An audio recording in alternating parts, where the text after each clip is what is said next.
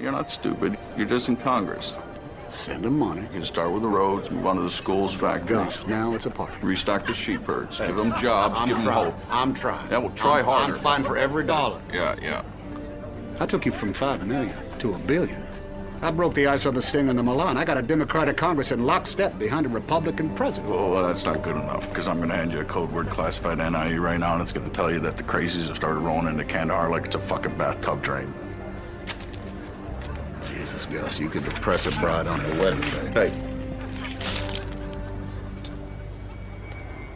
Listen to what I'm telling you.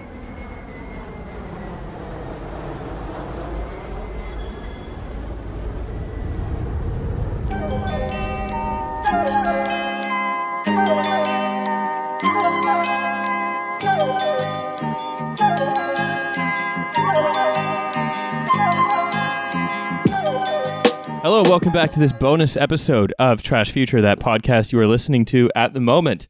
Hey, wherever you are in your house, I hope you're having a good time. Unless you're not in your house and you're an essential worker, in which case, I hope you're having a safe time.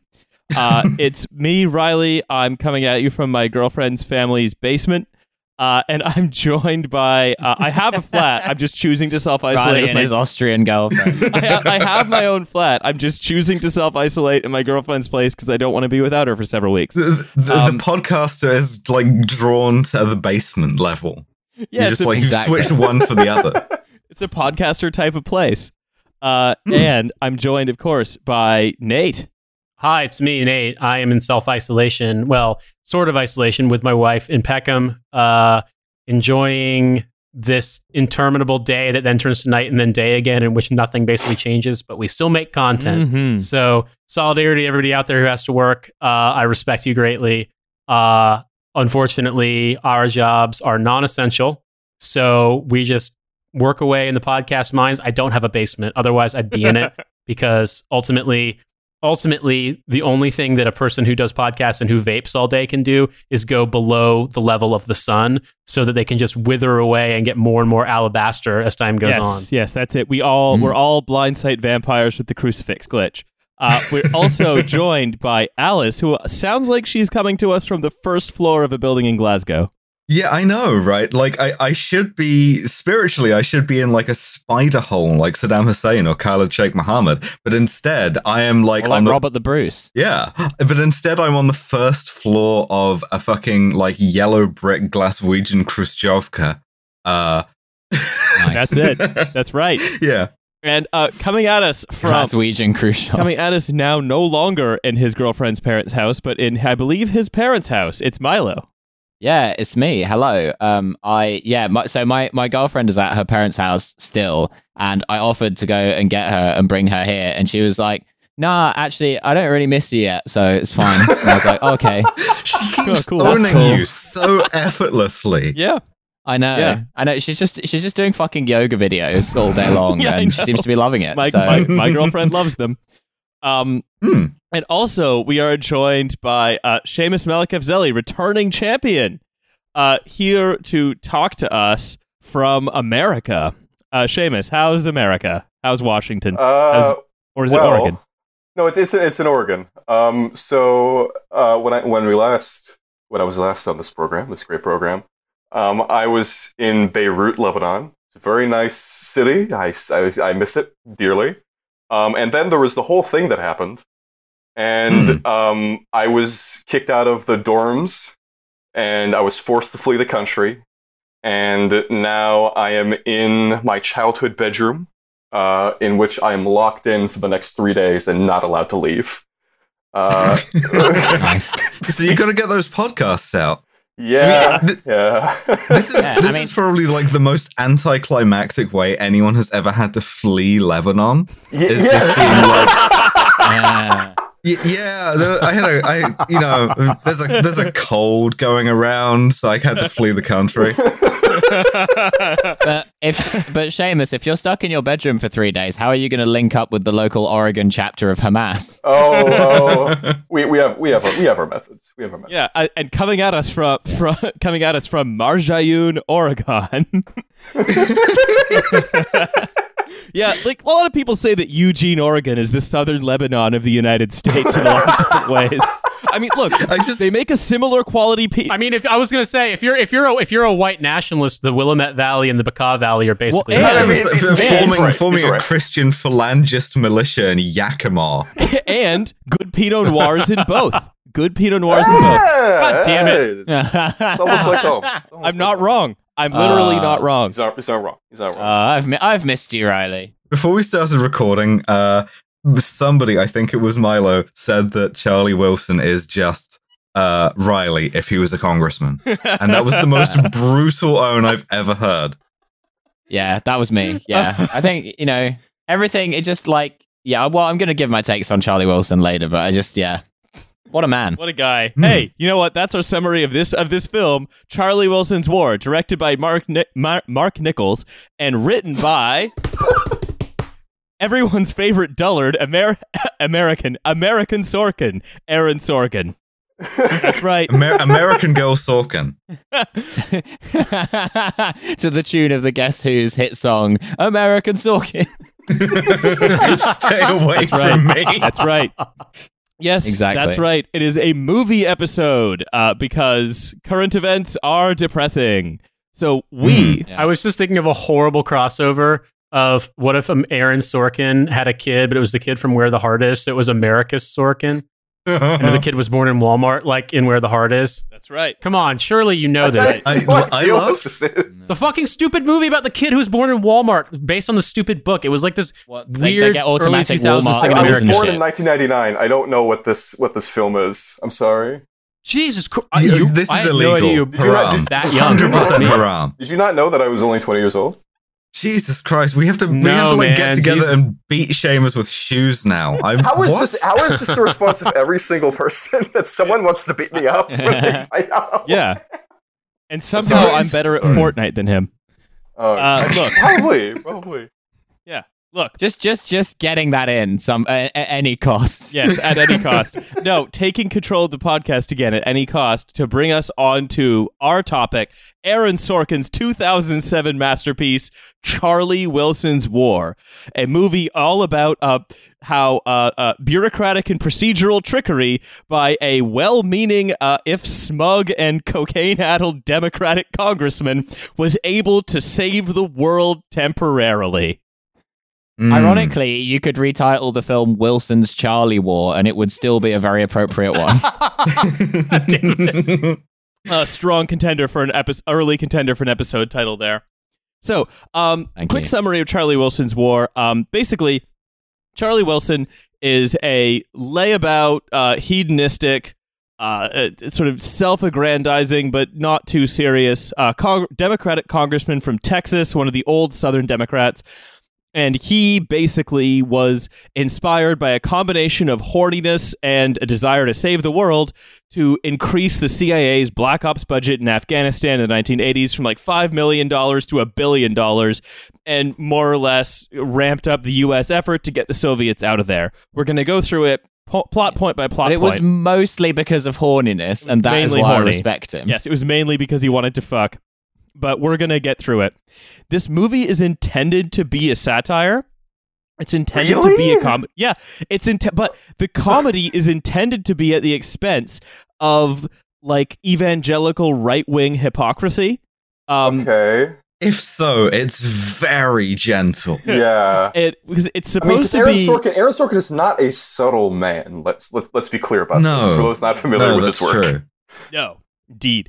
So, the way to so don't forget while we're going through this, don't forget this is intended to be kind of a fun comedy movie about the ridiculousness of U.S. bureaucracy and the stupidity of small town right wingers who are like the show Tiger King has shown us these people are a fantasy. They are not the people Aaron Sorkin dreams them of being.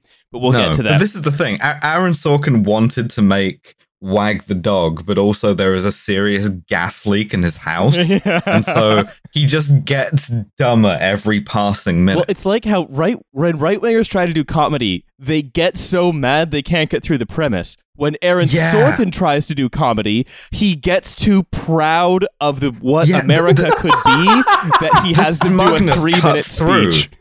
Yes. Yeah. So I'm going to start off with some quotes about the movie, then we're going to get into the movie. So this is from Steve Cole's Ghost Wars. This is about Wilson. He had few Afghan contacts and knew very little about Afghan history or culture. He saw the Mujahideen through the prism of his own whiskey-soaked romanticism as noble savages fighting for freedom, almost biblical.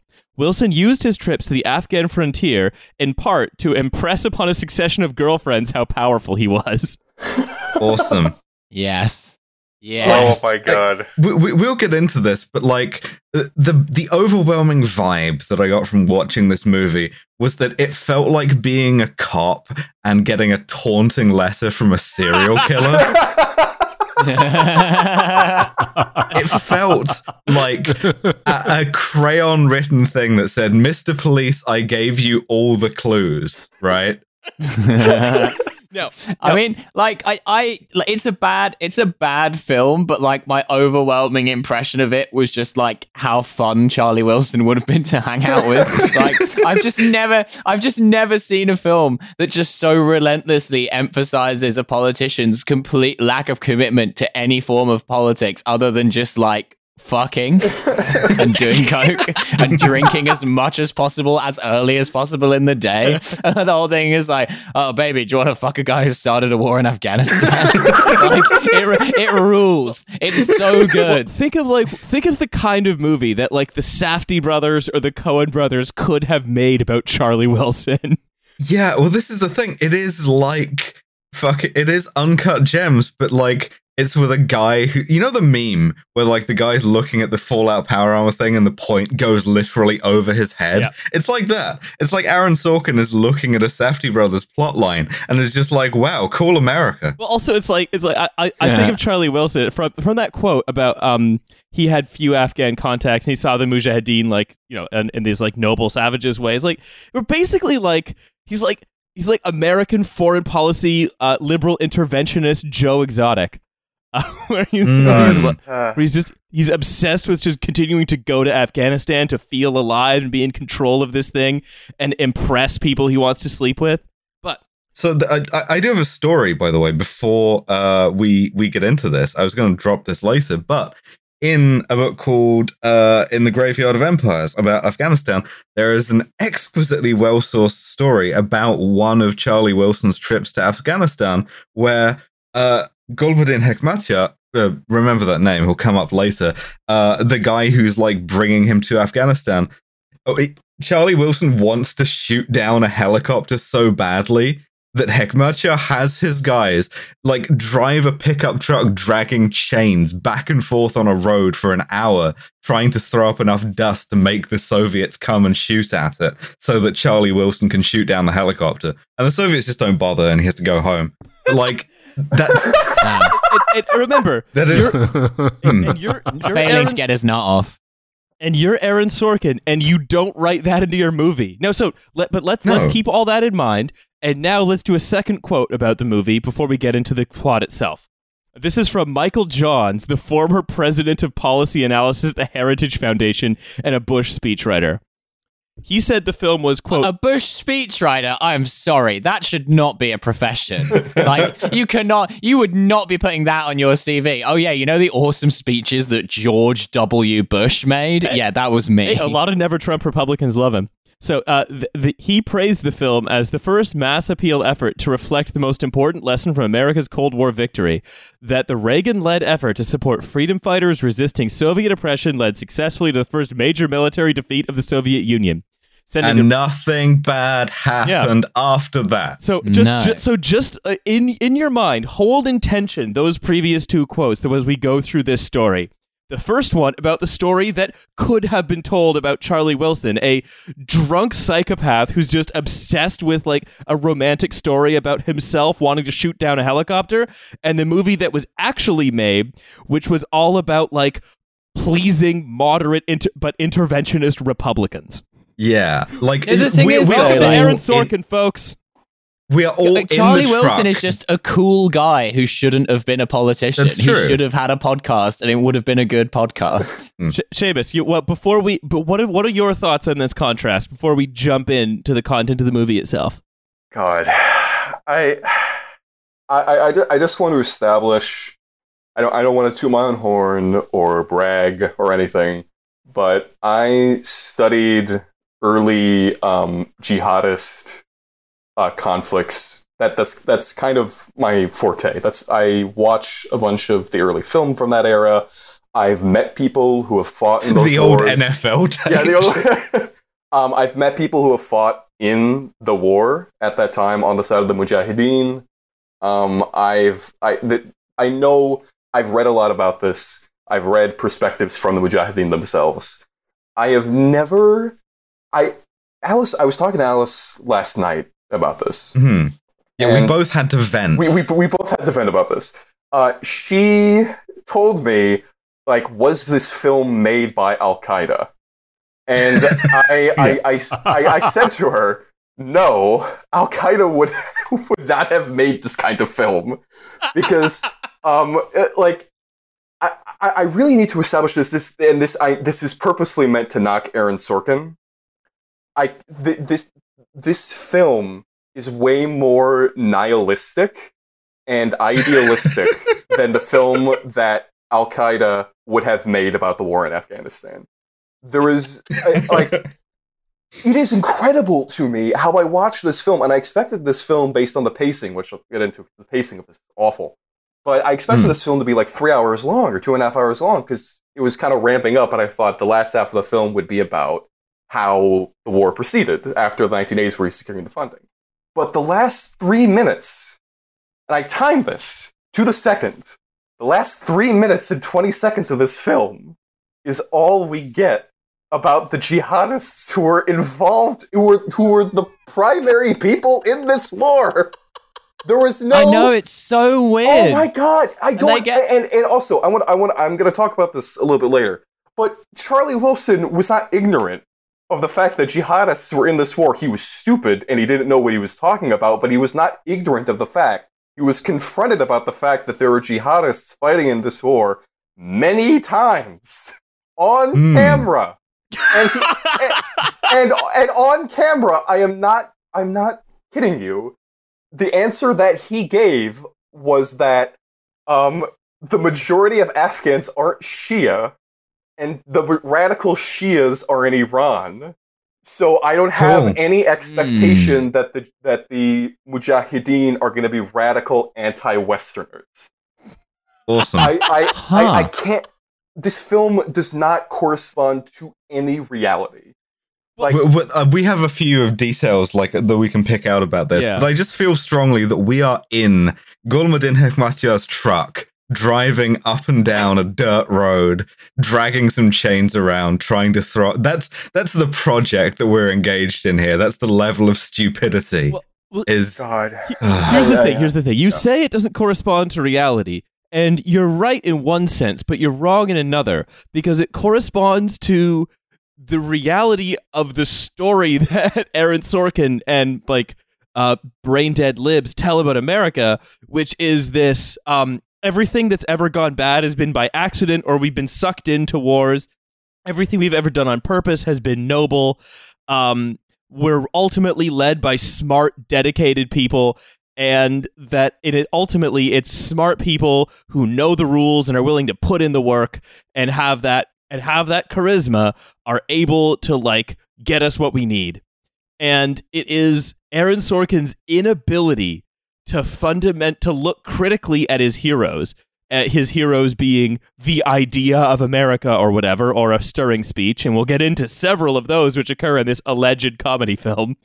But that this is less of a document of history, of which it's abysmally bad, and more of a document of a certain kind of revisionist psychosis that lives in vote blue no matter who America. Oh yeah, it is history, but it's history of the 2000 shitlib. Yeah.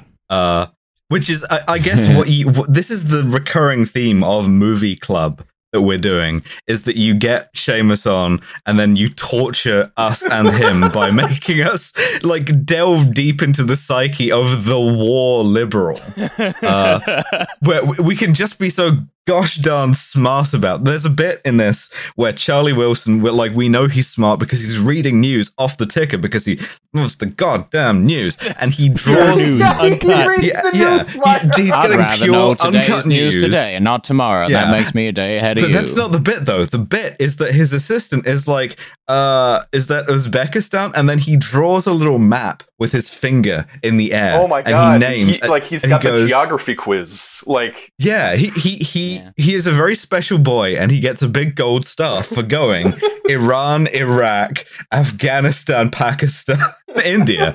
And it's like, yeah, cool. Cool, awesome, thank you. I want to point something out really fast just before you get into the plot, because that I remember that point and it struck with me. Uzbekistan is a Soviet SSR at this point. It's not its own country. But Aaron Sorkin didn't look it up when he wrote it. He didn't look it up. Amazing. The man is trapped in a mind palace. Oh Anyway. my god.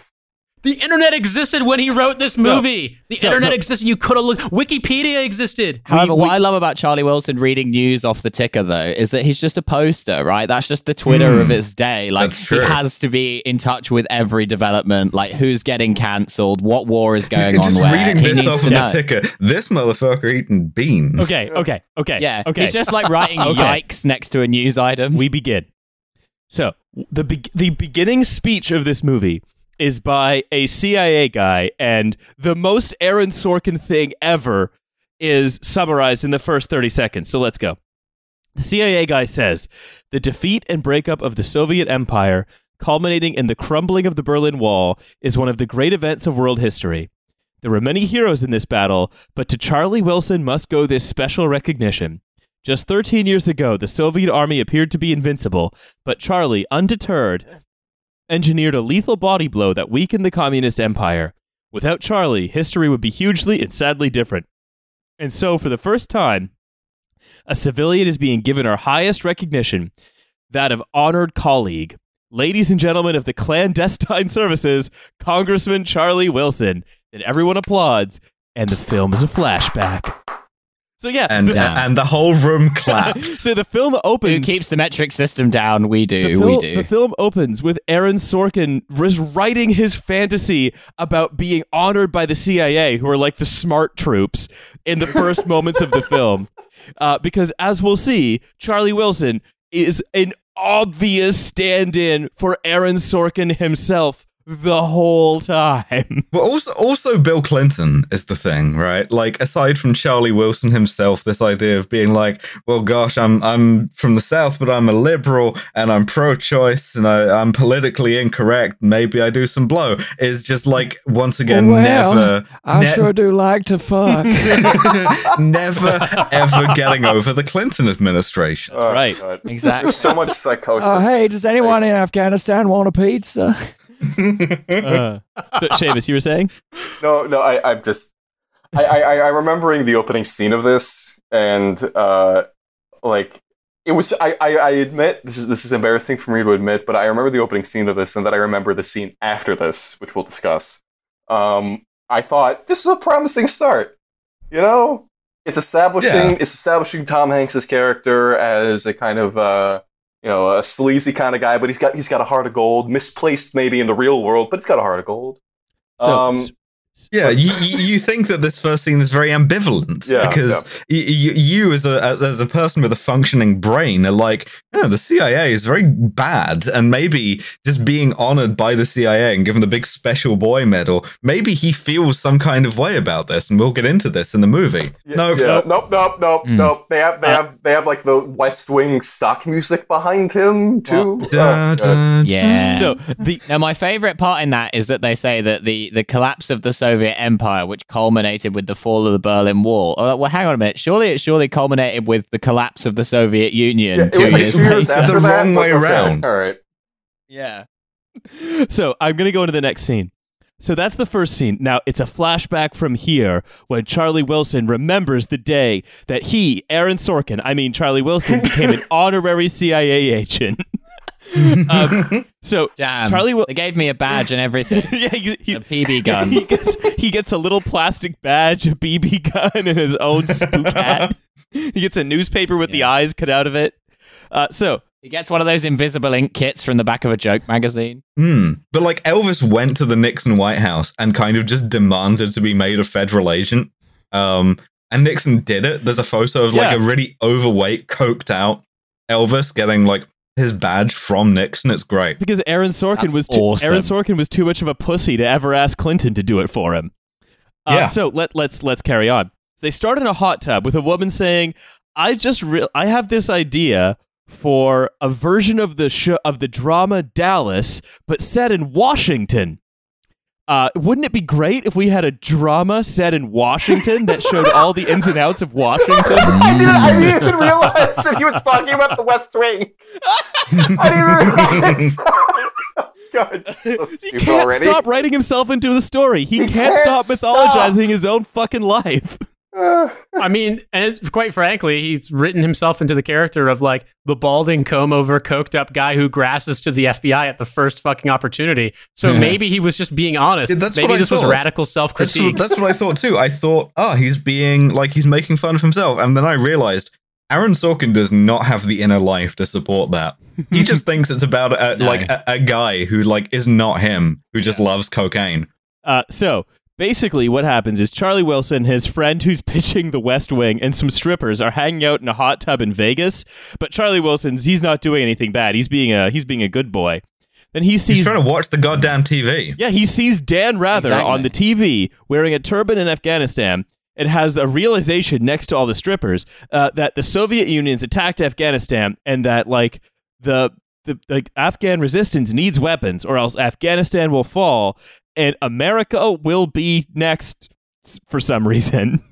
Except that, like, so he is a congressman who's on the security committee and he reads the news ticker every day, but he's finding out that the Soviet Union has invaded Afghanistan from Dan Rather. Yeah, because he just loves news. He just loves consuming news. Well, no, he reads that he's been too busy just talking to some strippers about where they're going to go to university, I guess. Yeah, that's awesome. That rules, man. The strippers of Charlie Wilson then like get into a limo, go to the airport, and Charlie Wilson's like, I can't do anything, mind you. And that's so again Clinton shit. Yeah, of course. Well, this is the fantasy of what Clinton should have been. You know, he loves the intervention, but like you can hang out with strippers, but you can't do anything. You know, I'd love to stay and help, but I've got to go to a party on a private island. I feel like that's the thing that's aged the most poorly about this movie. Isn't even the war in Afghanistan. It is the love for Bill Clinton, which, as we now know, has taken a considerably darker turn. So, we find Tom Hanks's sometimes goofy, sometimes very shrewd Charlie Wilson. Flying back in Washington, being asked by an aide to join Tip O'Neill's ethics committee. And Milo, as you point out, sees this thing come in over the wire, takes a big hit of news, and then begins to get gravely worried about Afghanistan. Uh-oh. Doing a huge line of the news. He knows where Afghanistan is, which is very impressive. Yeah, he and important. Yeah, and just like every Aaron Sorkin thing, this strong, intelligent man tells a beautiful woman what the fuck is what. Oh, this is some kink shit in this movie, like fully. It was like sublimated in the West Wing. It's explicit in this. His assistant, Amy Adams, is constantly looking up at him adoringly with like, I think, computer-enhanced eye size. She says yes, sir, to him in 2 consecutive lines, and those are her only lines in the scene. I could not believe that they didn't fuck during the movie. I was so convinced there was going to be like some weird sex. That's the thing about this. Amy Adams is a fantastic actress. She has done so many at the time of this film, was a highly respected actress who had done great roles. But Aaron Sorkin has put her in the role of the ditzy, like nerd secretary who doesn't even get the time of Charlie Wilson that his other receptionists do. But it's Amy Adams. Like, I don't know. He's but not even the best actor that he squanders in this movie. We will get to that. Yeah, but first, it's so gross. I want to do the first big Aaron Sorkin set piece, which is that before he's able to do the big important stuff of the big high politics in Afghanistan, Charlie Wilson has to take a meeting from a man in his constituency, a Christian Texas guy who's complaining about the fact that the damn ACLU is suing a township in Wilson's constituency for displaying a nativity scene in front of City Hall. Oh, It's a no firehouse, on yeah. Christmas. Yeah. The war on Christmas. So, yeah. but this is Sorkin's favorite thing, is imagining everyone who isn't a big city dinner party liberal as like a gun-toting redneck who wants to tattoo Jesus on like every available surface of skin in the country. Like, Yeah, but also But it's, has a like, really hot daughter that wants to fuck Charlie Wilson. that's Because true. all But liberated also- women liberate themselves by fucking Charlie Wilson. in the middle, okay, I had to write this down because it was so gross. And it has aged extremely poorly in the Me Too era. The Christian guy, the uptight Christian guy, is in the lobby. He's waiting for Charlie Wilson, and he's talking to the receptionist, and he brings up the fact that all of the receptionists are very pretty, and they're all women, and the receptionist tells him, Congressman Wilson has an expression. He says you can teach him how to type, but you can't teach him how to grow tits. I mean, it's true. called estradiol, first of all. You can. Yeah, but like, no, you're totally right. There is all of the like politically incorrect, affectionate stuff that like it's again very Clinton-esque. Like he's grabbing people's asses and he's making like comments about blouses and stuff, and it's supposed to be like, oh, that's just Charlie. He's a good time. He likes chasing skirts and stuff. Is now like extremely bad. Yeah. It was Well, bad to be fair then to the too, character but- of Charlie Wilson himself in this, he does seem to, as far as I noticed, only grab the asses of women that he is sleeping with, That's true. at the very least. But again, remember, this is in an encomium to him. So who knows? But also, I'm going back to this, right? Like you can see Aaron Sorkin's imagination of every single person who isn't an elite dinner party Democrat is a gun-toting, abortion-hating, rootin'-tootin' Texas guy. And you can see it in everything he's ever written, which is... Yes, and if we're talking about Texas, to be fair, they're also like easily digestible. They're always like an issue of the week guy, right? But Like, do you remember in Studio 60 on the Sunset Strip when one of the characters gets arrested by John Goodman playing a small-town Christian sheriff to teach them a lesson about having a sketch called Crazy Christians on their SNL show? This is basically the same character. They do this exact plot point in the first episode of The West Wing. Basically. Oh, God, Aaron. Jesus Christ. Aaron Sorkin has to set up what he's writing against. And what he's writing against is his view of what stupid people are like. And for him, stupid people are Republicans who aren't Heritage Foundation. He hates what he thinks of as Republicans, and he tries to satirize them a Republican to him. in his movie that gets praised by a Bush speechwriter. Yeah, but that's the thing. The kind of Republican that Aaron Sorkin finds objectionable is the kind that talks about Jesus, but then doesn't do war. You have to do both. Yeah. So Charlie Wilson, because he does an Epic Logic ode, says, by the way, I love Jesus Christ and his mother Mary as much as anybody. About 36 churches you could move that creche to and everybody lives. Sorkin. yeah, foreshadowing all the mass shootings to come. Anyway, so I wanted to highlight that one scene as particularly Sorkin-y. Owning a big dumb Christian with logic and then banging his daughter. Oh, yeah, Emily Blunt. Jesus Christ. I'm There's sorry. so many good actresses in this movie. And then also, not to give away too much, but then Shanghaiing her into your international relations scheme so she can belly dance for the Egyptian defense minister. Oh, was that Emily Blunt? I mean, yeah. Was that her? Yeah. Oh, That really happened, yes, too. that was wow, her. okay. That was the All point. right. I mean, if it happened in real life, cool, it happened, don't get me wrong. But in a way, I have this question. I wonder to myself whether or not the whole thing with her dad was kind of hammed up so it could establish Aaron Sorkin's, basically his like, oh, look, the Republicans, they're all hypocrites. They might love Jesus, but their daughters are harlots. Oh, no. Like, it was so unsubtle. Like, it's just... God. I mean, Aaron Sorkin is not a man who knows subtlety, but I'd like to actually now move from this to, like, one of this film's few good elements. So when I say few good elements, one good element, which is we are introduced to Philip Seymour Hoffman, who plays foul-mouthed CIA case officer Gus Everactos, going fucking apeshit on Roger Sterling from Mad Men as the CIA head honcho, basically because his career's in the toilet. This scene is actually very fun. Yeah, once again, the two best actors that Aaron Sorkin wastes just have a scene to themselves, and it's delightful. Yeah.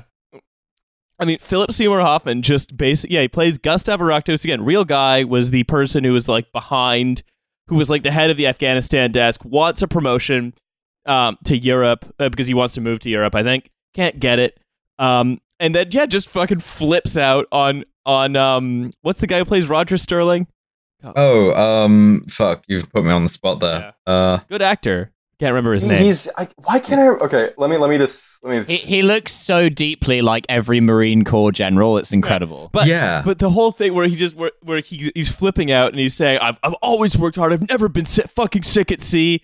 Great. I spent the last 3 years learning Finnish. The sick at sea. The sick at sea bit is such a Sorkin touch that I'm just like, he can't stop himself from doing some Gilbert and Sullivan. It's in the West Wing too. Remember the like nice Republican lady who like gets serenaded by the office? It's also in Studio 60 on the Sunset Strip, which is the sketch that sweeps America.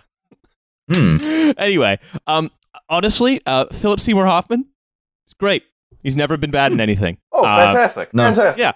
The film is only great. It's great when he's on screen, and any other time. I'm just waiting for Philip Seymour Hoffman to get back on screen. Yeah. Absolutely. So Charlie he's read the news and he says, some foreign policy is happening. Philip Seymour Hoffman, pretty good. And then we go back to Charlie, who visits Joanne Herring's house in Texas, where Joanne is having a bachelorette slave girl auction to raise money to give to the Pizzagate shit. She's doing Pizzagate. 100%. Now, Joanne Herring in order to support the Mujahideen, I'm doing this slave boy auction as is their want. So Joanne Herring, Charlie, you have to meet my friend Jeffrey. Fuck! I bet she knew Jeffrey Epstein. Oh, certainly she would have. Joanne Herring was an extremely wealthy, like one of the richest women in the States, society lady from Texas, who was also again, like an evangelical Christian and virulent anti-communist, and she was the private benefactor of a lot of like Contra groups around the world, especially in Afghanistan. I googled Joanne Herring, and something I absolutely loved was I read her entire Wikipedia page. And at no point does it explain how she was so rich. It doesn't even say she inherited the money. It's just nothing. It's just like, she was just really rich. But like, two things. First thing is that like, this is a fantastic kind of American, like, even though she's not a guy, this is a kind of guy, right? It's a genre of American where you just end up with some weird hustle that gets out of control. And so she just kind of had like an in with the Pakistani government through about 3 military coups, to the point that she was like, I think that she was formerly a consul and then an ambassador at large of Pakistan in Houston. Knowing absolutely nothing about Pakistan, in her memoirs, she calls it an Arab country. Oh my God. Amazing. It's great, yeah. So wait. Séamus, I want to bring you back in for the role of Joanne Herring in this area, because I imagine she might have come up in your various studies. I'm going to disappoint you and say that you probably know as much about Joanne Herring as I do. The only thing that I found where in Joanne Herring is that I did not know the scale of their relationship beforehand. I did not know the scale of the relationship between Joanne Herring and Zia al-Haq. it's just astounding that she was able to get the ambassadorship, that she was able to skirt security protocols to speak with the president of Pakistan, when many others could not. She had this special relationship with him. It's Mar-a-Lago shit, right? It's Mar-a-Lago shit, but it's just... Joanne Herring is a very interesting character in Pakistani history, mainly because she was so clearly disrespectful of the culture and didn't know anything about it, and yet she was able to reach this very, very, very high status. It's a point of comparison might be Christian evangelists and Israel, in the sense that a lot of Christian evangelists secretly they're very anti-Semitic because they imagine Jewish people as being the, I don't know what you'd call it, the sacrificial lamb when the apocalypse happens. And Joanne Herring, as a evangelical Christian and someone who is who's someone who inherited a religion was very, very opposed to Islam, managed to come to this relationship in order to fight the communists. It's a very, very weird nexus. Well, it's partly it's because for Sorkin, and not just for Sorkin, but in reality, like evangelical Christians, like a lot of the way they view the world tends to be quite, let's say instrumental. We support Israel because we want to bring about the apocalypse so they can build the second temple. We support the Mujahideen in Afghanistan so they can like beat the Soviets, but like we are ourselves quite like Islamophobic and anti-Semitic. And like that's not something again that Sorkin is able to touch on. He can only see the evangelicals as like, well, they're very silly and very, very offensive. They're not very smart, because if they were a smart epic atheist like me who knew that church and state were supposed to be separate or whatever, then they wouldn't bog on about all this religion stuff. What's really funny is that like he does accept that kind of instrumentality as a possible worldview. He just only ascribes it to Israel. This is such a 2007 ass movie, but there's a bit where Charlie Wilson says quite calmly, "Oh yeah, I'm Israel's guy on the Defense Appropriations Subcommittee, because the Israelis get rich Jews in New York and Florida to donate to me, and that bankrolls my thing." He just says that. Yeah. And that was like of a time when you could say that and it would be like epic Sorkin dialogue, as opposed to now where it's grotesque anti-Semitism. Yeah. It's that kind of cynicism, I guess, that can be applied, but not to like the Jesus crazies, right? Yeah, because the Jesus crazies are like innocent, stupid children to Aaron Sorkin. But they're also really horny, and that's important. So, anyway, so Charlie is basically Charlie's fucking Joanne Herring, of course. To your point, Milo. They really had to fuck up Julia Roberts to make her look like that, and they still didn't get as fucked up as Joanne Herring actually looked. No, Joanne Herring then looks like Dolly Parton looks now. Yeah, she looks like... And he's like impossibly horny for this woman who looks like 90 years old. She looks like the big stretched skin thing in that Doctor Who episode. Like, there's just like, you get enough facelifts and stuff starts going wrong in there, and it just goes in different directions. And so, moving us along a little bit, she basically says, look, there's the Soviet invasion of Afghanistan, and we need to ask, how much influence do you have on the Foreign Operations Subcommittee and Defense Subcommittee, because we need to get more funding there. So why isn't Congress taking this seriously as a real war? If this were a real war, he says, Congress would have published a bipartisan white paper on the Soviet threat in Afghanistan like they did in Nicaragua. You have to go to Pakistan and meet with Zia on how to combat the Soviets. There follows then a hilariously low-rent sequence of the Soviets invading Afghanistan and blowing up a horse in a scene that would not go amiss in Tim and Eric. Okay, yeah, I need to talk about that. I need to talk about that scene. Yeah. Okay, so just from a filmmaking perspective, in Full Metal Jacket, there's a scene where Joker is in the helicopter and he's reporting with a gunner on a helicopter, and we how can you shoot women and children? Yeah, how can you shoot women and children? And he says like this, and there's a shot where he's shooting people that are running around. on the ground.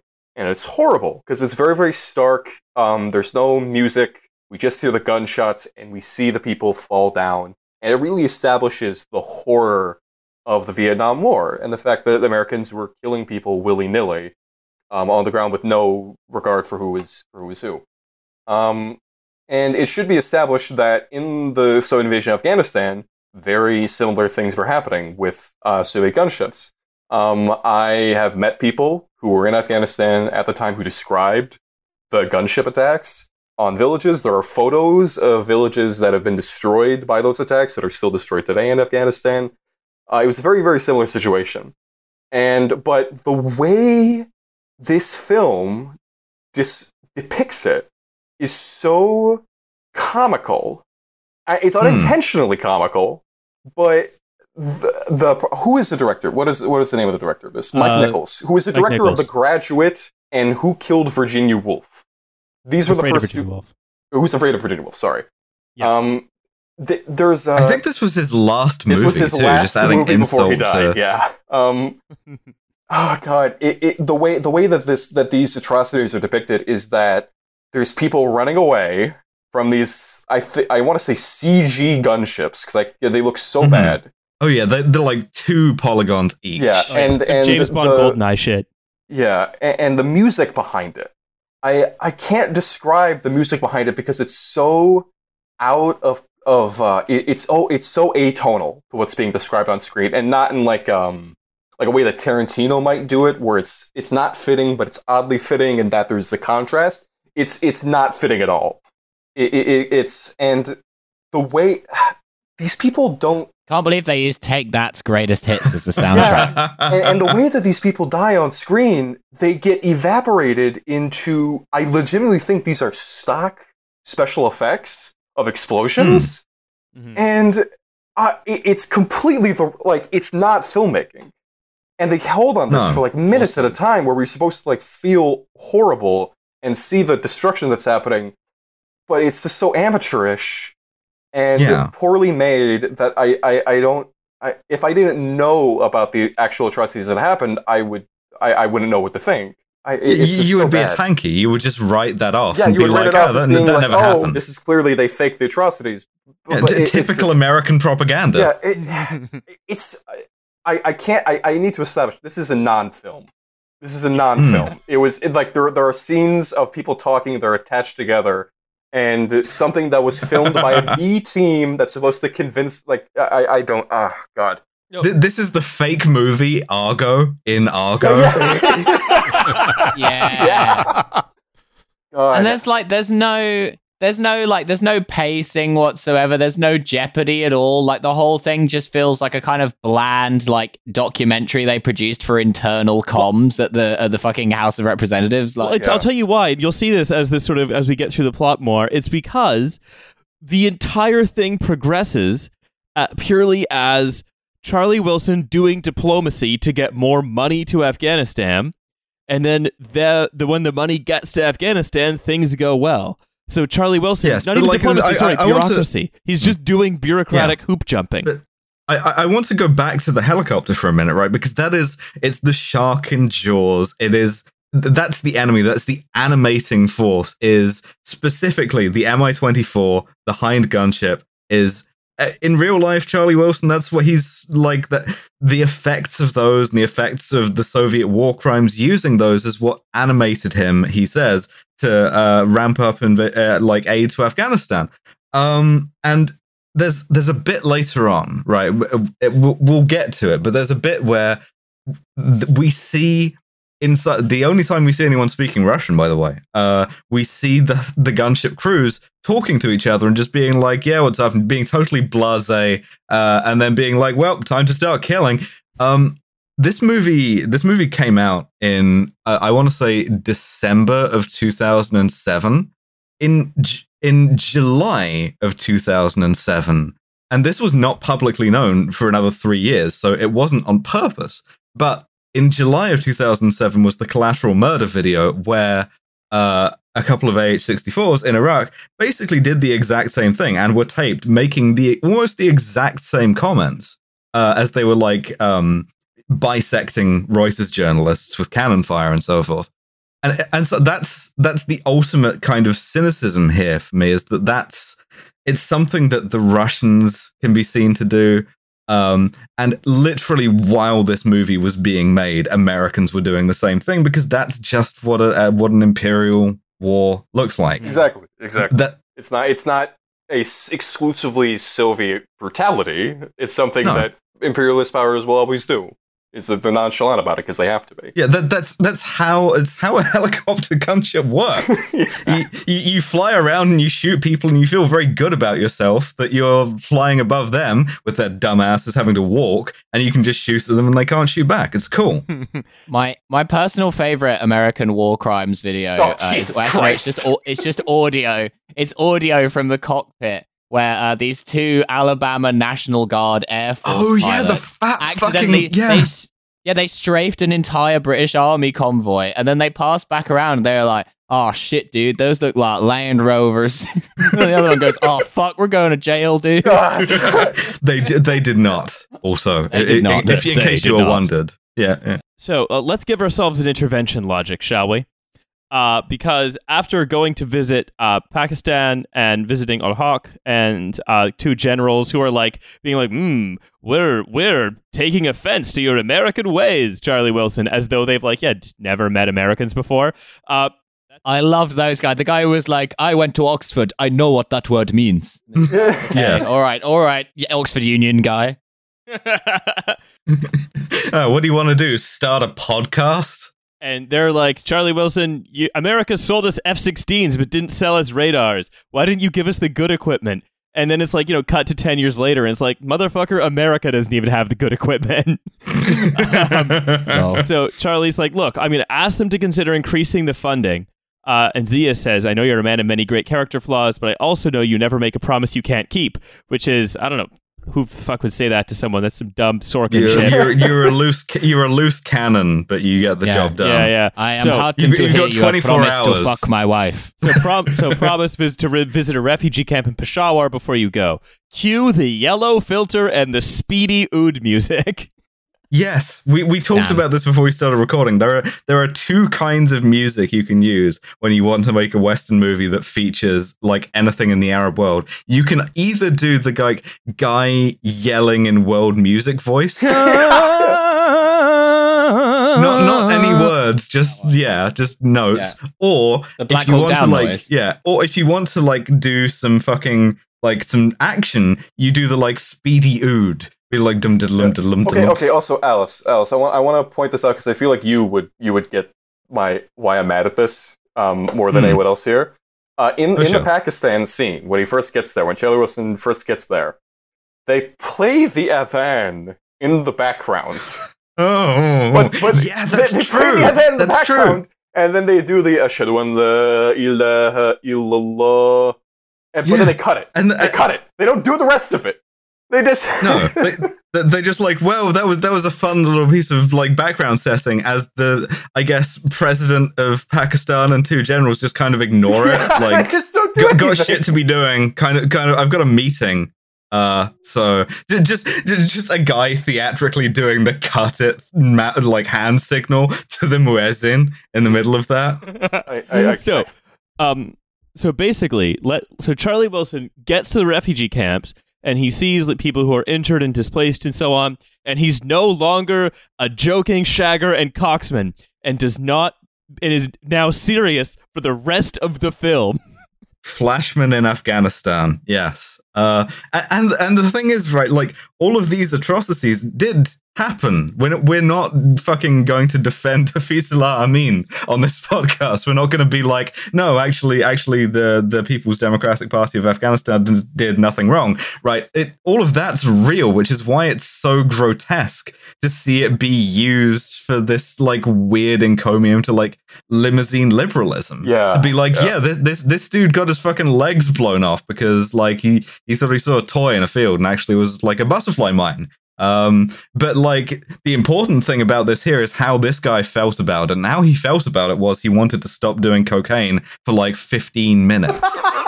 Yeah. Which is about the amount of time you should leave between lines anyway, if you're being sensitive. And meanwhile, in the background, you have fucking like more like sad, more like somber oud music from, I guess, Hans Zimmer, the Operation Paperclip John Williams. And it's like, yeah, great. Thanks. Feel fantastic about this one. And so, but that's again, I think this is Sorkin writing himself in. He was like, I was having fun, then I saw foreign policy, so I decided to write Charlie Wilson's War instead of something more silly. Like this is again about him taking himself seriously, and now comes my favorite sequence of this film, which is Charlie Wilson and Amy Adams, who just spends the entire time looking up at him lovingly and with reverence. Yes, sir. Yes, sir. No, sir. Yes, sir. Hell yeah. Tells a story about how he got into politics. Again, apropos of nothing. Oh, yeah. He's in a wistful mood. From every other scene. They just have it in there. Yeah.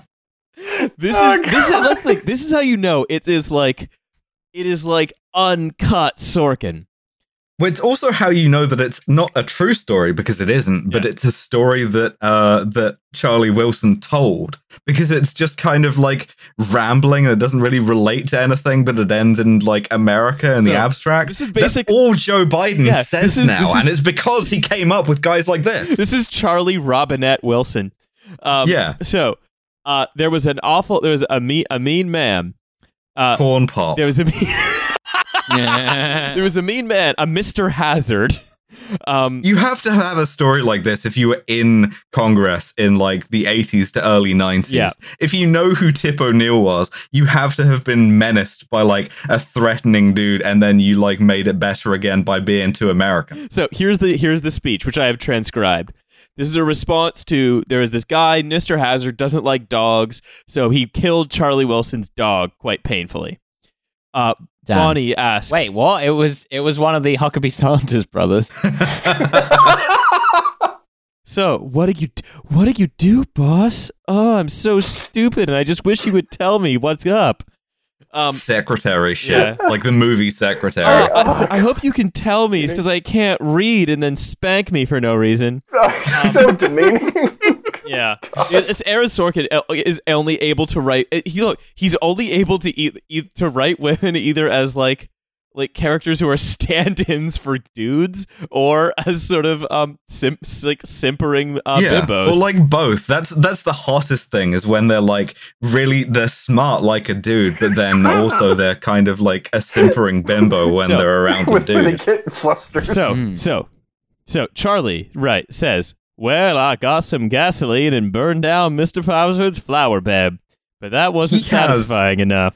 And then I remembered the worst Foghorn Leghorn accent throughout this whole movie. And then I remembered Mr. Hazard was an elected official. He was head of the town council. His re-election every 2 years was a foregone conclusion. So come election day, I drove over to the black section of town. Now, these people hadn't voted in any of these elections. It is a Biden story. I filled up my car with black voters, and I drove them to the polling place and waited and drove them on home. But before they got out of my car, I said, "Now, I don't mean to influence you, but I think you should know that Mr. Charles Hazard intentionally killed my dog." About 400 ballots were cast in that election. I drove 96 of them to the polls, and Hazard lost by 16 votes. And that's the day I fell in love with America. Alice, you're right. It's Biden. It's pure Biden. Yeah, I too fell in love with America the day I could realize I could like instrumentalize systematic racist disenfranchisement to be like, oh, my dog is dead, because the story isn't true, by the way. Like people fact checked it, and it's just a thing that he made up. So yeah, absolutely. I also love how like Sorkin goes for that story, and he doesn't at all attempt to engage even remotely with like why a bunch of black people in Texas might not be that keen on voting in the local. Because a white liberal hasn't come along and told them to vote. Yeah, that's why. Thank God he was there. Yeah, Charlie Wilson wasn't there. They may never have voted. Yeah, exactly. It's because they didn't have anyone to drive them. Yeah, exactly. Someone That's why. Someone just had to come in there with a tie tucked into the third button of their shirt, roll up their sleeves, and then say stuff like, "Yeah, Matt Hancock. I think just calling every individual black voter in Texas Esther Williams for some reason." Yeah, no. I like to think of America kind of as like a really big soda shop, and yeah, I might want one flavor, but you want another flavor, and you know what? We all get the flavor we want, and I can, you know what? Vanilla. The point is, we're all manufactured in Israel, and you know what? And vanilla I should get some Biden drops. Vanilla was hard to come by in those times because the beans they didn't grow everywhere. Now, I had access to some of the beans, and I said to the owner of the soda shop, I'll sell you the beans, but I want to make sure, everybody gets a slice. a slice of soda. Yeah. Just challenges his assistant to a push-up contest. I want to throw back to Séamus here because I know we spoke about this particular sequence. Oh God! Okay, I'm going to reveal something incredibly embarrassing about myself. Back when I was a boy, I was a boy. All of 6 months ago. Back when you're still a boy. Sometime at the beginning of this podcast, 20-year-old. Sometime earlier this morning, I purchased the Aaron Sorkin screenwriting masterclass. Hell yeah! It was. I can hear Riley about to deploy the Laurie Penny thing if I make fun of you too much. No, that's fine. That's fine. You carry on. No. I understand. This was a complete mistake on my part. However, at the time, it was the only screenwriting masterclass there, and I was interested in the concept. I watched the whole thing. I watched all the movies that was recommended to me. I did the workbook. The weird thing is that the whole class is good, but the issue is that everything that Aaron Sorkin recommends, Aaron Sorkin doesn't do in his actual screenplays. I can't. Like, one of the things that he establishes in the class is that there has to be kind of a clear through line through. There has to be a clear moral message if you're trying to attempt a moral message in your screenplay. I have read through this I Fell in Love with America's speech multiple times. I have no idea what I am supposed to get out of it. I don't know why he fell in love with America, because it's not idealistic in any sense. Yeah, where dog murderers are in charge. It's a great place. Are the Soviet Union the dog murdering guy? Is that what it... But also, you can't vote the Soviet Union out or anything. I don't... The black voters are the Mujahideen. Is that what that is? Is Stinger missiles. I don't fucking know. I'm making this shit up as I go. Whatever I can come up with is the thing. I keep running...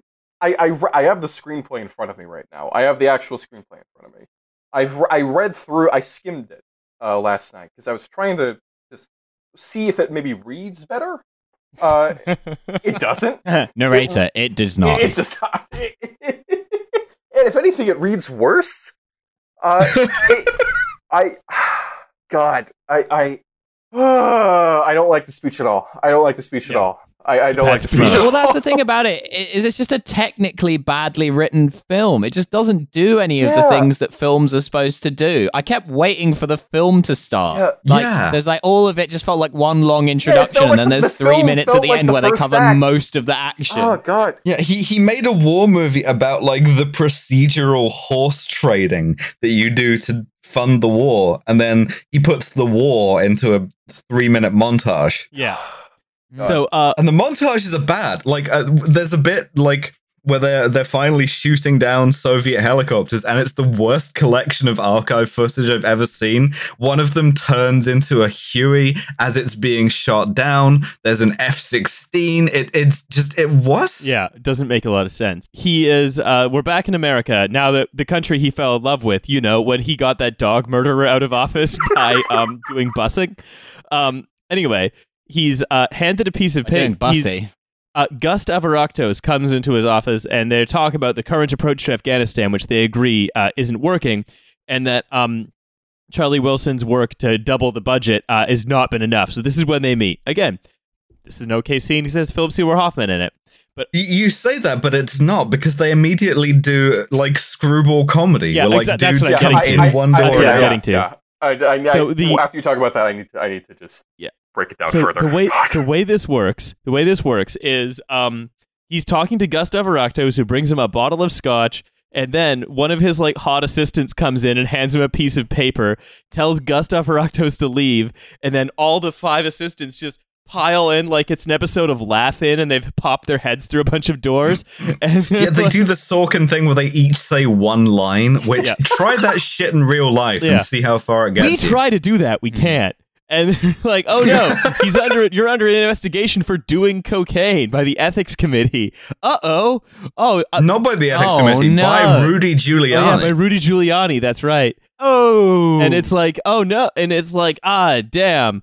A cool liberal who's being hampered just because of his cocaine habit. I wonder what I've heard about one of those people before.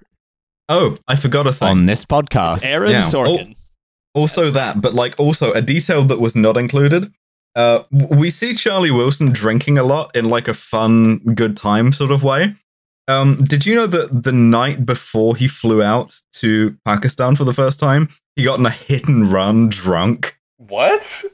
Absolutely serious. It's some Matthew Broderick shit. Yeah, he smacked into a parked car driving drunk in DC, and then the next day just was like, well, time to go to Pakistan. Okay. It seems about right. You got to understand, though, that's in the great American tradition, right? Especially in the 80s. Like, there's nothing they love more than driving drunk. Like, they respect the hell out of that.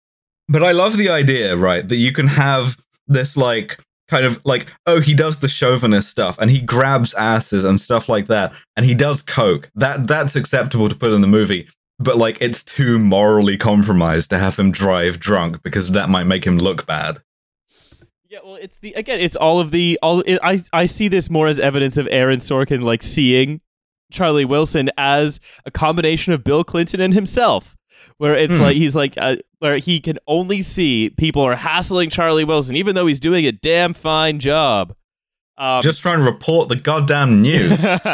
Anyway, so they go back and forth a few times in a very stupid screwball comedy scene that's very jarring with the rest of this movie. Well, he's trying to strategize the war in Afghanistan with Gustav Araktos, and then trying to strategize his response to this cocaine thing with all of his like coterie of 5 assistants. It's just he put a screwball comedy scene after the stirring speech scene after all of the amputees. It's deeply jarring. If you want to know, why Joe Biden remains popular in America, I would suggest that it's because a lot of people think that just grew up with the idea that this is what politics is, and this is what politics is like, is you just go from your like personal scandal to your like warmongering and back and forth and back and forth and back and forth. And it's cool, and you can just tell a weird story about your dog or something, and everybody forgets about it. So let's finish up with the screwball scene. Seamus, I recall you said you wanted to mention something about this strange screwball comedy scene. Okay, yeah, I'm gonna have a taboo opinion here. This scene shows how much better The West Wing is at shooting Aaron Sorkin scenes. In the whole thing about The West Wing is that it's kind of like a walk and talk. And everybody's always moving around. The camera's always moving. The West Wing is awful, but it's got a good pacing to it. However, Mike Nichols and whoever did the cinematography on this film, I have no idea who he is. They don't know how to shoot an Aaron Sorkin scene.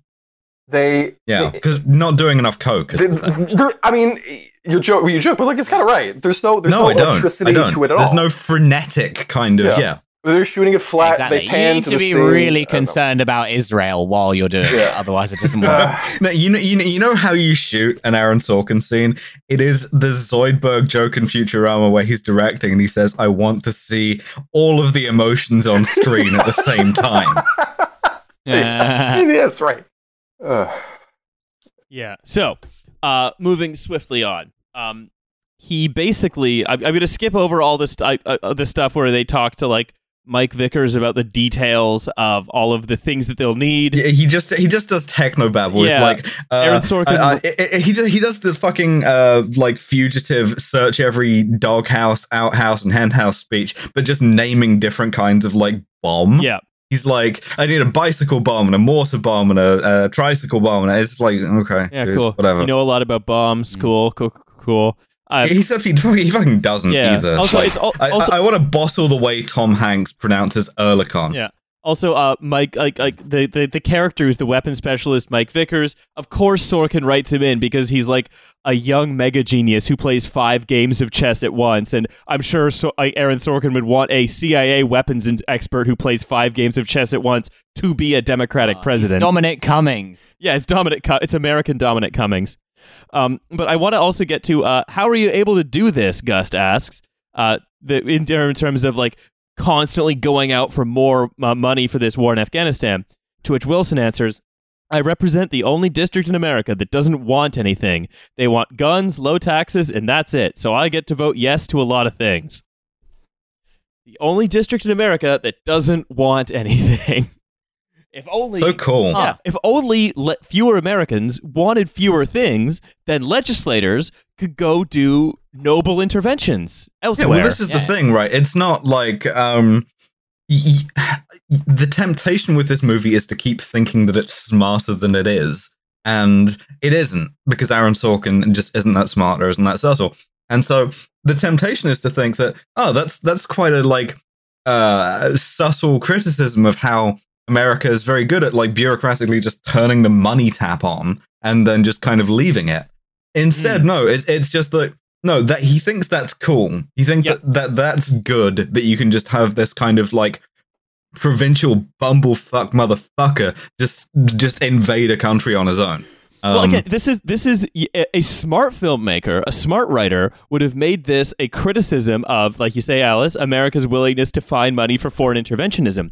Aaron Sorkin's criticism is of Americans for demanding too many silly things of their legislators and not letting them do intervention. No, do you want a healthcare pony? Yeah. Anyway, so their plan, such as it is to get a bunch of Soviet-made weapons, brokering an arrangement between Israel, Egypt, Saudi Arabia, and Pakistan to like arrange a flow of weaponry into Afghanistan so they can shoot down helicopters. We get the fucking Aaron Sorkin peace process scene again. Yeah. Where he just like fucking puts, if we can just get the Muslims and the Jews together around a table, then we can fucking hammer out these differences by speechifying. Big old melting pot. Can we quickly talk about the scene in Israel where he's trying to convince the fucking Israeli Black Ops guy to go along with this? And the guy is going like, just to get this straight, you want me to be in an arrangement with Saudi Arabia, Egypt, and Pakistan? And then he's like, yes. And he goes, you crazy bastard, I'm in. It's like, That's literally how it is. Oh, God. Yeah, it's like, and also it's like, it's not like it's like something that would be more at home in the Expendables. It's like, it's so dumb. It's once again, as with the bathtub scene, this would be grotesquely anti-Semitic if you looked at it for a second. Just be like, how does Israel do policy? You talk to a guy in a restaurant and he kind of yells at you and then eventually he does what you want. Also, the Israeli guy isn't even Israeli. He's from Edinburgh.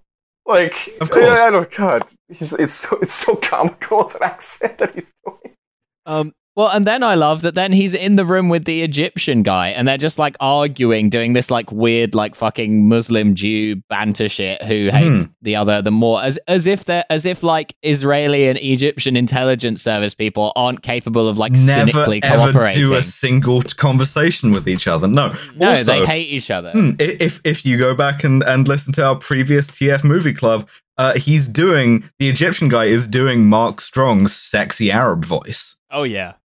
Oh, yeah. I hate it when I can't respond to the call to prayer because the Israeli guy keeps dropping dreidels everywhere. And somehow this just happens.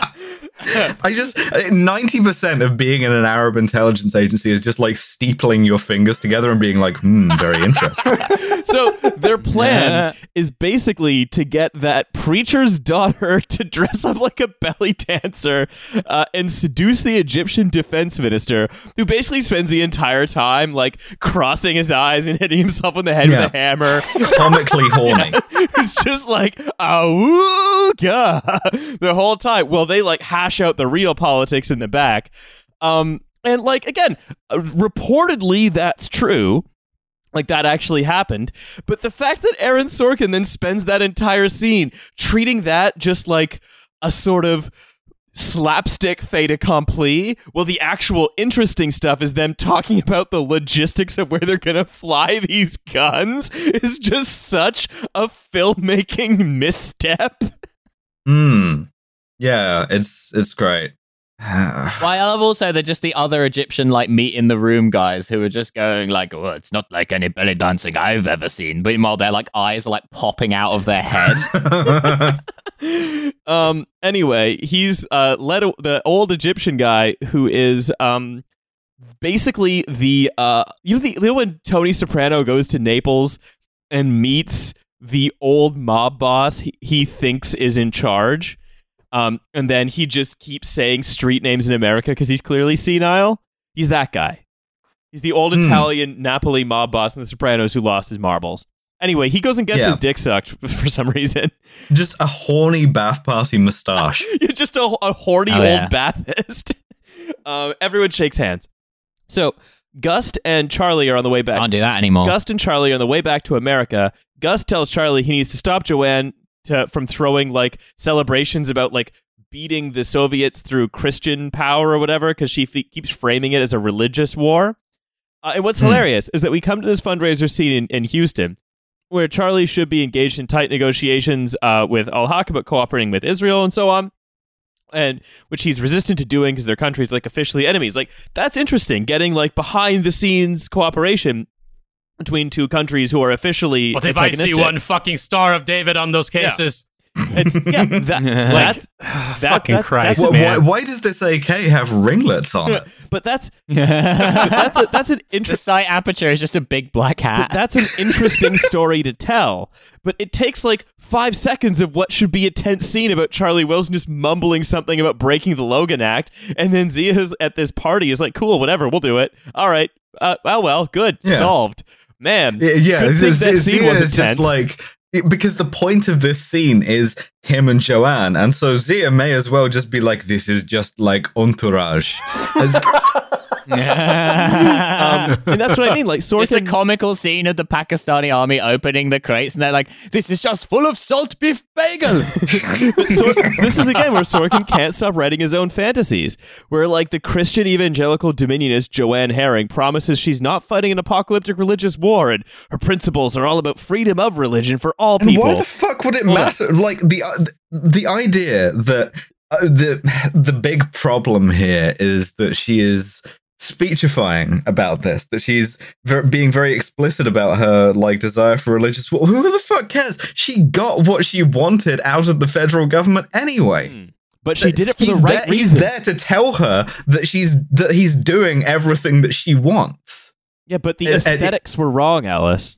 The aesthetics were not appealing. Are you suggesting that the material thing doesn't matter so long as we're not vulgar? And the thing that we have to defend against at all costs is the appearance of being vulgar.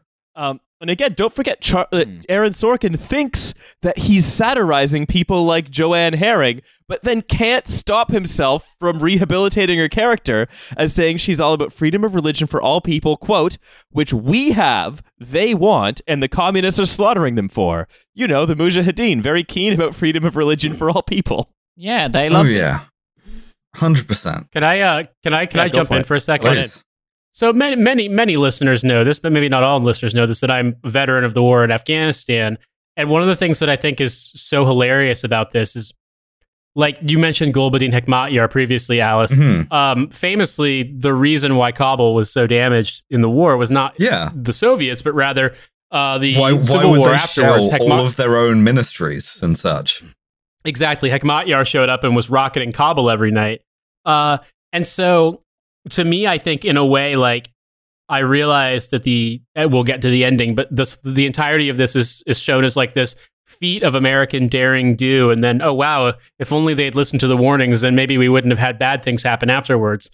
But I think about just how much all of the problems that we faced in Afghanistan, like the war being completely stupid to begin with and a terrible idea, but then also what it was actually like being there.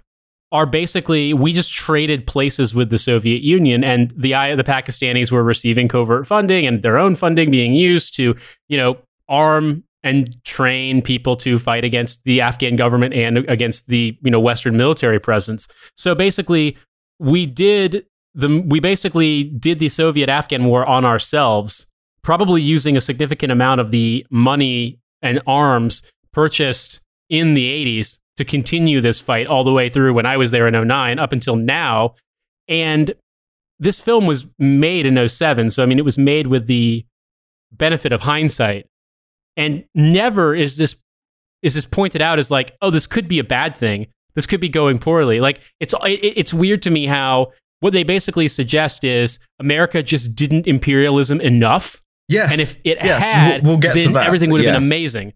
Well, also, as an aside, the one thing I really want to read is we'll never get to, except maybe in like 70 years or something, but I want to read some memoirs from the ISI guys who just spent the 80s through 2010s just playing just every possible side off against each other and just cultivating various pet jihadists and elevating some and diselevating others. And just that's the fucking, they did great out of this. It's fantastic. So also, by the way, it might seem to you like we've spent almost the entirety of this extra long film episode just on the setup of the movie. We haven't. We're going to be done recording this in not too long, and there's not very much movie left. No, I looked at the timer for how much of the movie was left, and I was like, 10 minutes? What? Wilson has to go to the Appropriations Committee to get any more than the 10, 20 million he's sending over there. I need you to help me build this Frankenstein's monster. Now. You hear me? I need to build this gigantic fan that's going to blow back at us. So Wilson goes to the head of the Appropriations Committee, Doc Antle Long, and Doc Antle says, no way, we're not giving handouts to these extremists.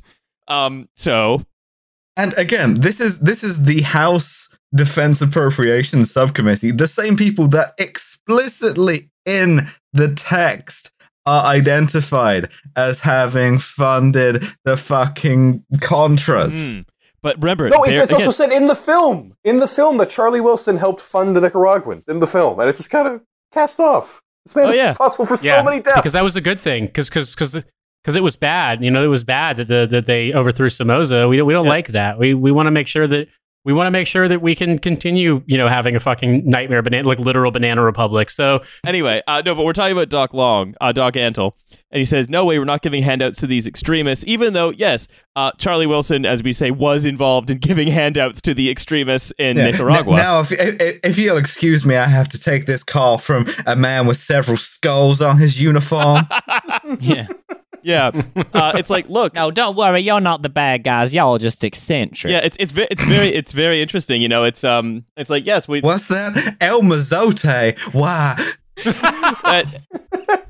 That sounds like a fancy dish they have on the 5th of May. Yeah, so it's like Charlie Wilson is for the smart death squads. So anyway. Doc Long says, no way, we're not going to give handouts to these extremists. And he says specifically he won't give any money to Pakistan because it's going into the hands of a regime that imprisoned a blind girl for the crime of being raped. So, again, it's all about the... Because this guy is defo a big anti-rape guy. Yeah. So Joanne Herring then talks to Doc Antle and says she got him involved. Charlie Wilson just needs to go get that specific girl out of jail. Again, because for liberals, everything is about individuals. It's about individual morality. It's about this one individual thing. We solved Pakistan, everybody. Yeah, we fixed Pakistan by saying we're only going to give you money for your wage a covert war if you do one little liberal thing for us. If you do a token gesture of liberalism. By the way, at this point, also, they get a phone call. They're all sitting in a bar, Charlie Wilson, Gus Avocados, and his coterie of assistants, and the cocaine investigation is over. Congratulations. This is how you... Drop that subplot. I was going to say, this is how you know a movie is good. If one of the main subplots is set up and then just peters out and doesn't amount to anything. Oh, is there any mention of the investigation between that scene and then the scene where it's solved? My goodness, no. No, oh not my at all. god. This is It's- so it's- awful. It's just there to provide some sort of semi Look, slapstick early on. Yeah, look, in the screenwriting guide that Aaron Sorkin wrote, it diagrams out how these things work, and it's supposed to go inciting incident, rising action, and then just end.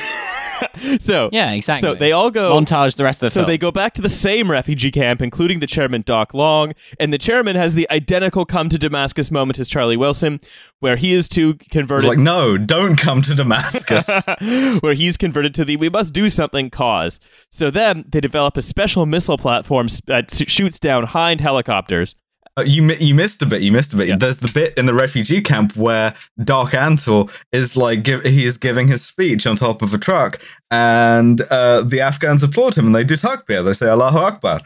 Amazing, awesome. And he gets he gets drunk off of the Islam, right? And so every time they say takbir, he gets more and more impressive until eventually he's yelling it too. And then there's some kind of sinister music in the background. It's like, you made them too Muslim. Damn. Yeah. Wait, and Hussein Kazvani slips out of the background of the shot. Anyway, so that's where we get the special missile platform specifically to shoot down Hinds, and we cut to a scene in Afghanistan where a squad of 3 Hinds is flying over an Afghan village about to do some war crimes, and like we mentioned earlier, just blithely talking about their girlfriends. They're all Doing talking war about fucking crimes, their chat. girlfriends. Yeah. And then some mujahideen in honestly a scene that looks like it has the production values Four of lions. a Power Rangers episode. Yeah, Four Lions did this scene better, and they fumble the fucking rocket launcher in that. It was actually filmed somewhere real. They Chris Morris managed to do that. How could they not film somewhere real in this movie? It's so amazing to me that the first guy comes out and he fumbles the rocket launcher and then eventually manages to fire it and it shoots down the Hind, and then he reacts like a fucking Wookiee and starts just jumping around going "Ah! Ah!" and then 2 other guys appear from out of a bush and then also fire their stingers and also miraculously hit the 2 other helicopters. By the despite way, the fact that they're by this point, all of which crash into the middle of a town, which I The helicopters crash into the middle of the village. They fall down. It's also and then just they all start doing the Chewbacca thing. Yeah, and it's an instant kill too. The helicopter stops moving in midair and then just drops vertically to the ground. Yeah, Yeah, absolutely. because the Russian helicopters were all designed by Wile E. Coyote. I also have to laugh because I look at that and it's just I realize these are details that most people don't care about. But in the scene with Doc Long at the camp in Peshawar, They made Black Hawk Down. they say in 2000 and fucking. they're speaking. They're actually speaking Pashto in the scene with Doc Long, where the guy's translating for his speech. So there was some attention to detail. But then in the scene with them shooting down the helicopters, it basically looks like they're camped out in the hills of the Sierra Nevada mountains in fucking California. Yes. And then they shoot down helicopters It's 4 Iranian guys. that crash into the fucking Battle of the Kasbah in goddamn Algeria. None of it actually looks like Afghanistan. So I realized what's amazing to me is that okay, minor detail I suppose for most people, but just film it in fucking New Mexico. Literally New Mexico looks exactly like Afghanistan. But nope, they can't do it. And it's just you realize that it's all just as Julia Roberts' character in her real life, the person she's based on, referred to Pakistan as an Arab country. For a lot of people, it's just interchangeable. Certainly in the mind of brain genius Aaron Sorkin, it's interchangeable. So, and also, by the way, the whole we've shot down the helicopters only at the cost of everyone. By crashing them into this town. And you shoot them down very cleanly. And I want to come back to Black Hawk Down, which is a movie about how shooting down helicopters is not very clean. But that's our helicopters. So It's before bad. we carry on, and before we carry on to Charlie Wilson in a Pakol being gifted Stinger missiles by the brave Mujahideen as the tanks roll back into the country back to the Soviet Union, Séamus, what did you think of the 3 minutes of the film? Back to the Soviet Union. Séamus, what did you think of the 3 minutes of the film that actually contained any of the action? Oh God! Yeah, I mean, this just in the action, just the filmmaking aspect of it. This film cost $75 million to make. Jesus, how many Stinger missiles is that? It's got to be. What was the price they gave? They gave the actual figure for the Stinger missiles, $70,000. less than $1 million. Black Hawk Down cost about $25 million more to make. And let me just look. I had in my notes what's the budget of Four Lions. Okay, the budget for Four Lions is $5 million. This film, I would agree with Nate. I think this was filmed just outside of like the Union, like the TMZ in LA. They didn't bother to go even to Utah or something to film this scene. They slapped this together. But you can't, you could, I feel like you could have filmed this movie without even a single scene in Afghanistan of this, and it would still work. Why did you, if you weren't willing to spend the money to actually film a real action scene, I don't understand why you would film it at all. Okay, I'm sorry. I love that bit when the helicopter crashes into the Hollywood sign. Yeah.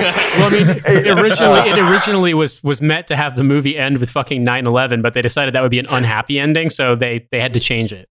I'm not joking. So not even they. Tom that Hanks would have been so good. It would have made more sense thematically. Getting to the ending. We cut to 1988. Charlie Wilson's being gifted a Stinger missile in a pack hole, and then he's in a party. Where they're celebrating the Soviets leaving Afghanistan, where Gust and Charlie have a little moment afterward, where Gust says, "Okay, you need to actually like follow this up with like money and roads and schools and so on." Every extremist is coming into Kandahar like a bathroom drain is the line, and it's like, dude. Who do you think? Oh, okay, yeah. I mean, okay. Can I just? I want to establish something. This is the. I want to make it clear to anyone who has not seen the film. This is the. I am dead serious. This is the only mention of the jihadists in this film. Yes, it is the only mention. Is Philip Seymour's line about the crazies going to Kandahar. In 1979. This was in December 1979, in the first days after the Soviet invasion. Abdullah Azam, who would co-found Al Qaeda with Osama bin Laden, he had issued a fatwa talking about the obligation upon every able-bodied Muslim to come to Afghanistan to expel the Soviets as a religious obligation. And then this fatwa was endorsed by the Grand Mufti of Saudi Arabia, bin Baz, a man so conservative that he thought the earth was flat in the 1970s. Awesome. He was a Facebook guy. Yeah. Calling people globe heads. During the 1980s, there was Abdullah Azam was going around the United States at the permission of the United States government, talking about the fact that jihad in Afghanistan was a religious obligation. Many of these videos that are in Al-Qaeda propaganda, where he's featured in them, they were filmed in places like Tulsa in Oklahoma. And like a Ramada Inn. I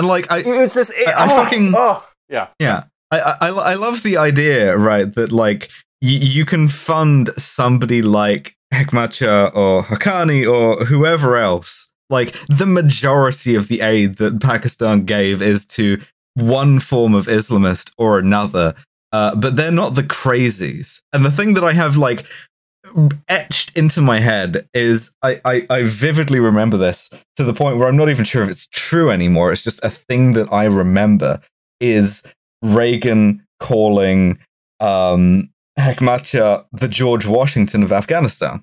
And I just... I mean, which is hilarious to me because Gulbuddin Hekmatyar refused to meet Ronald Reagan when he was on one of these junkets in Washington because he said, and I quote, "Why would I want to meet him? He's a kafir." Oh my God.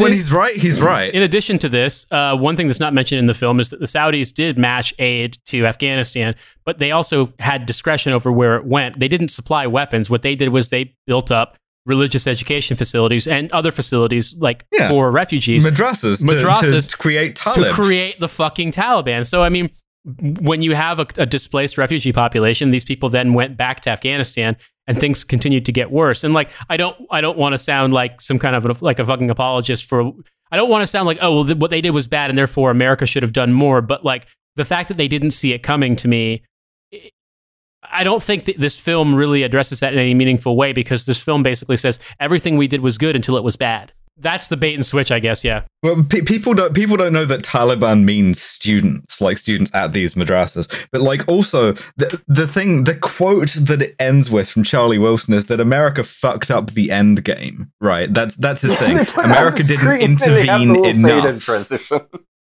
Yeah, and the idea is at the very end we see him. He's going around Congress because he's a good man, and he's trying to get like a measly $1 million for like building schools. And if you build schools, then there won't be crazies, because having given some of the like most insane Salafists in the world $1 billion, and no one who's ever been to a school has ever become a shooter, and sent them a bunch of Saudi fail sons, like some fucking construction heir who's probably never going to amount to anything, so he can go off and do jihad, and we'll never hear from him again. He doesn't even know how to land a plane.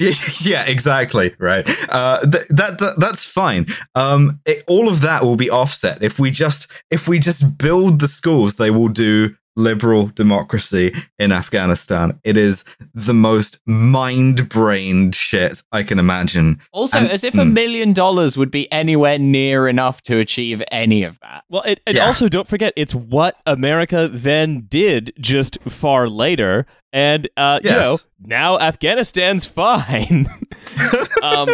I want to close this out with this quote about this discussion between Charlie and Gust, where Charlie says, "Come on, Gust, what else do you want from me? I turned $5 million into $1 billion for Afghanistan. I managed to get a Democratic Congress in lockstep behind a Republican president. And then an airplane flies loudly overhead." It's the amazing. Yeah. The thing is, right, Tom Hanks... But the Democratic Congress in lockstep behind a Republican president for foreign intervention, that is the Aaron Sorkin dream. That's what Aaron Sorkin wants. This movie was made in 2007. Yeah. But like, also, the thing is, right, Tom Hanks, it wasn't even Sorkin, it was Tom Hanks who said that he didn't want the movie to end in 9/11, and he vetoed it.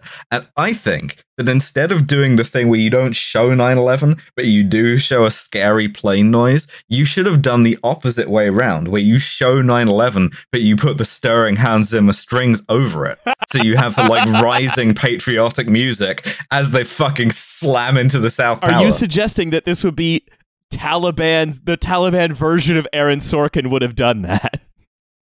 No, show 9/11, but just with comically fast-paced oud music. Yeah, Taliban Aaron Sorkin is a tremendously funny bit. Yes. So but we've been gone for probably the longest we've ever gone. So we have gone longer than the actual movie itself. Right at this moment. Séamus, before we end, I want to throw back to you for your final judgments. Okay. I'm gonna do a little short little anecdote here. When I was growing up as a Muslim convert as a teenager, I was at a library at a mosque in Portland, Oregon, and the library was not organized at all, but there was just kind of books strewn everywhere. And I remember seeing a book that it was a pamphlet. It was a very, very old pamphlet. I probably had not been touched in like decades. And the book was called "The Signs of Ar-Rahman in the Jihad of Afghanistan."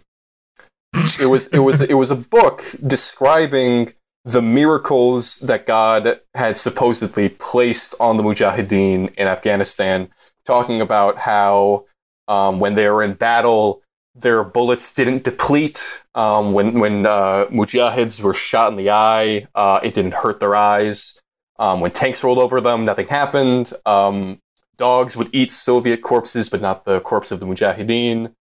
The way, every single way in which the Afghan war is seen by the mujahideen is not in any secular way.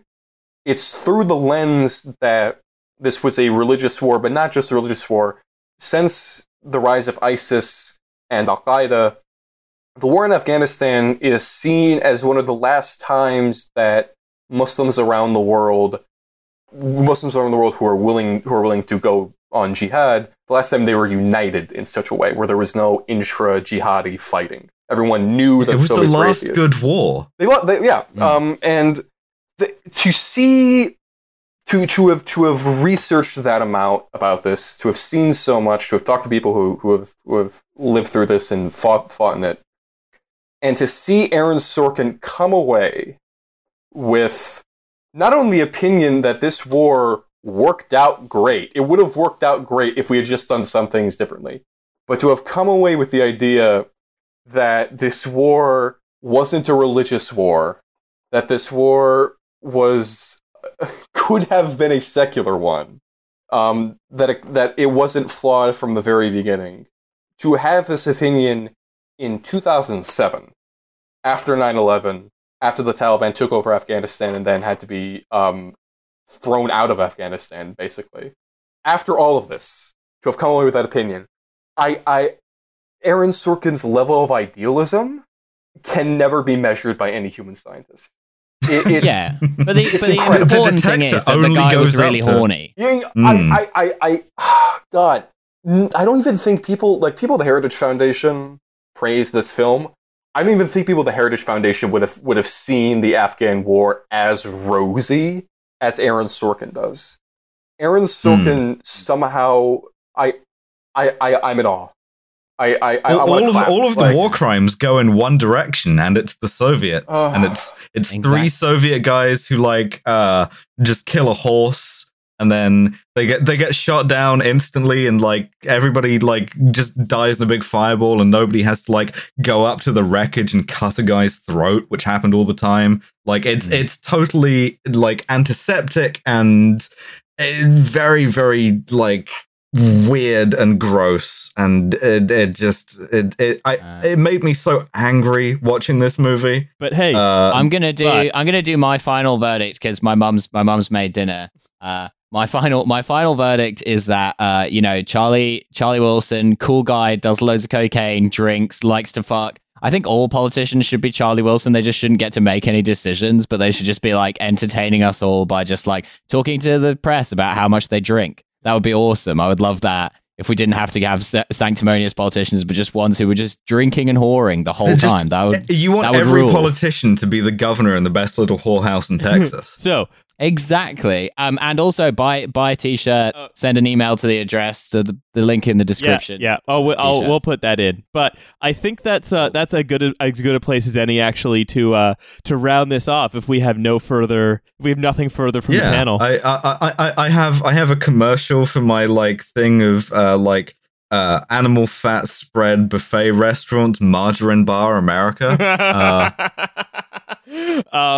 And also, additionally, I just want to thank Séamus for subjecting himself to this terrible film for us. I watched this. Okay, last comment. I watched this film once in Beirut in preparation for this episode, which then got delayed for obvious reasons. I watched it once again on the plane back, and during that time, I thought one of my family members had coronavirus, so I was panicked the entire time. They don't now, but... And then I watched it again last night. I live in this film now. This film lives in me. I inhabit it. It inhabits me. I hate it. I never want to see it again.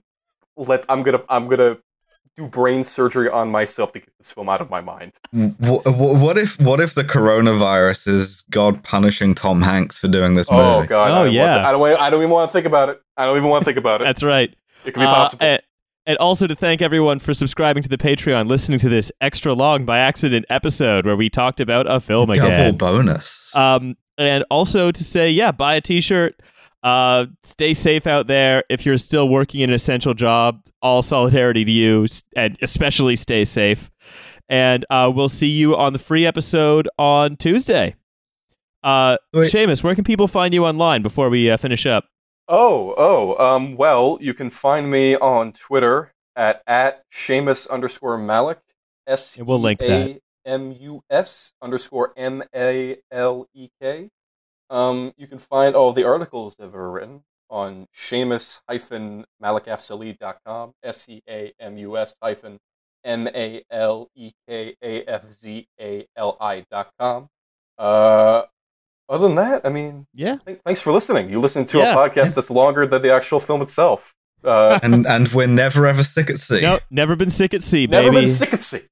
Yeah, with the Gilbert and Sullivan CIA, we've all been given the medal. We're all going. All of our parents are calling us for dinner because coronavirus has made everyone into teens again.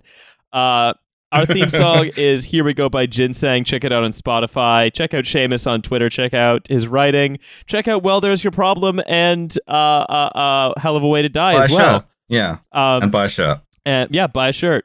And Buy a shirt. yeah, don't forget to better way to spend money than giving $1 billion to what would become Al Qaeda and not giving like an additional $1 million to build the school that would have prevented them from becoming Al Qaeda, according to the moronic logic of Aaron Sorkin.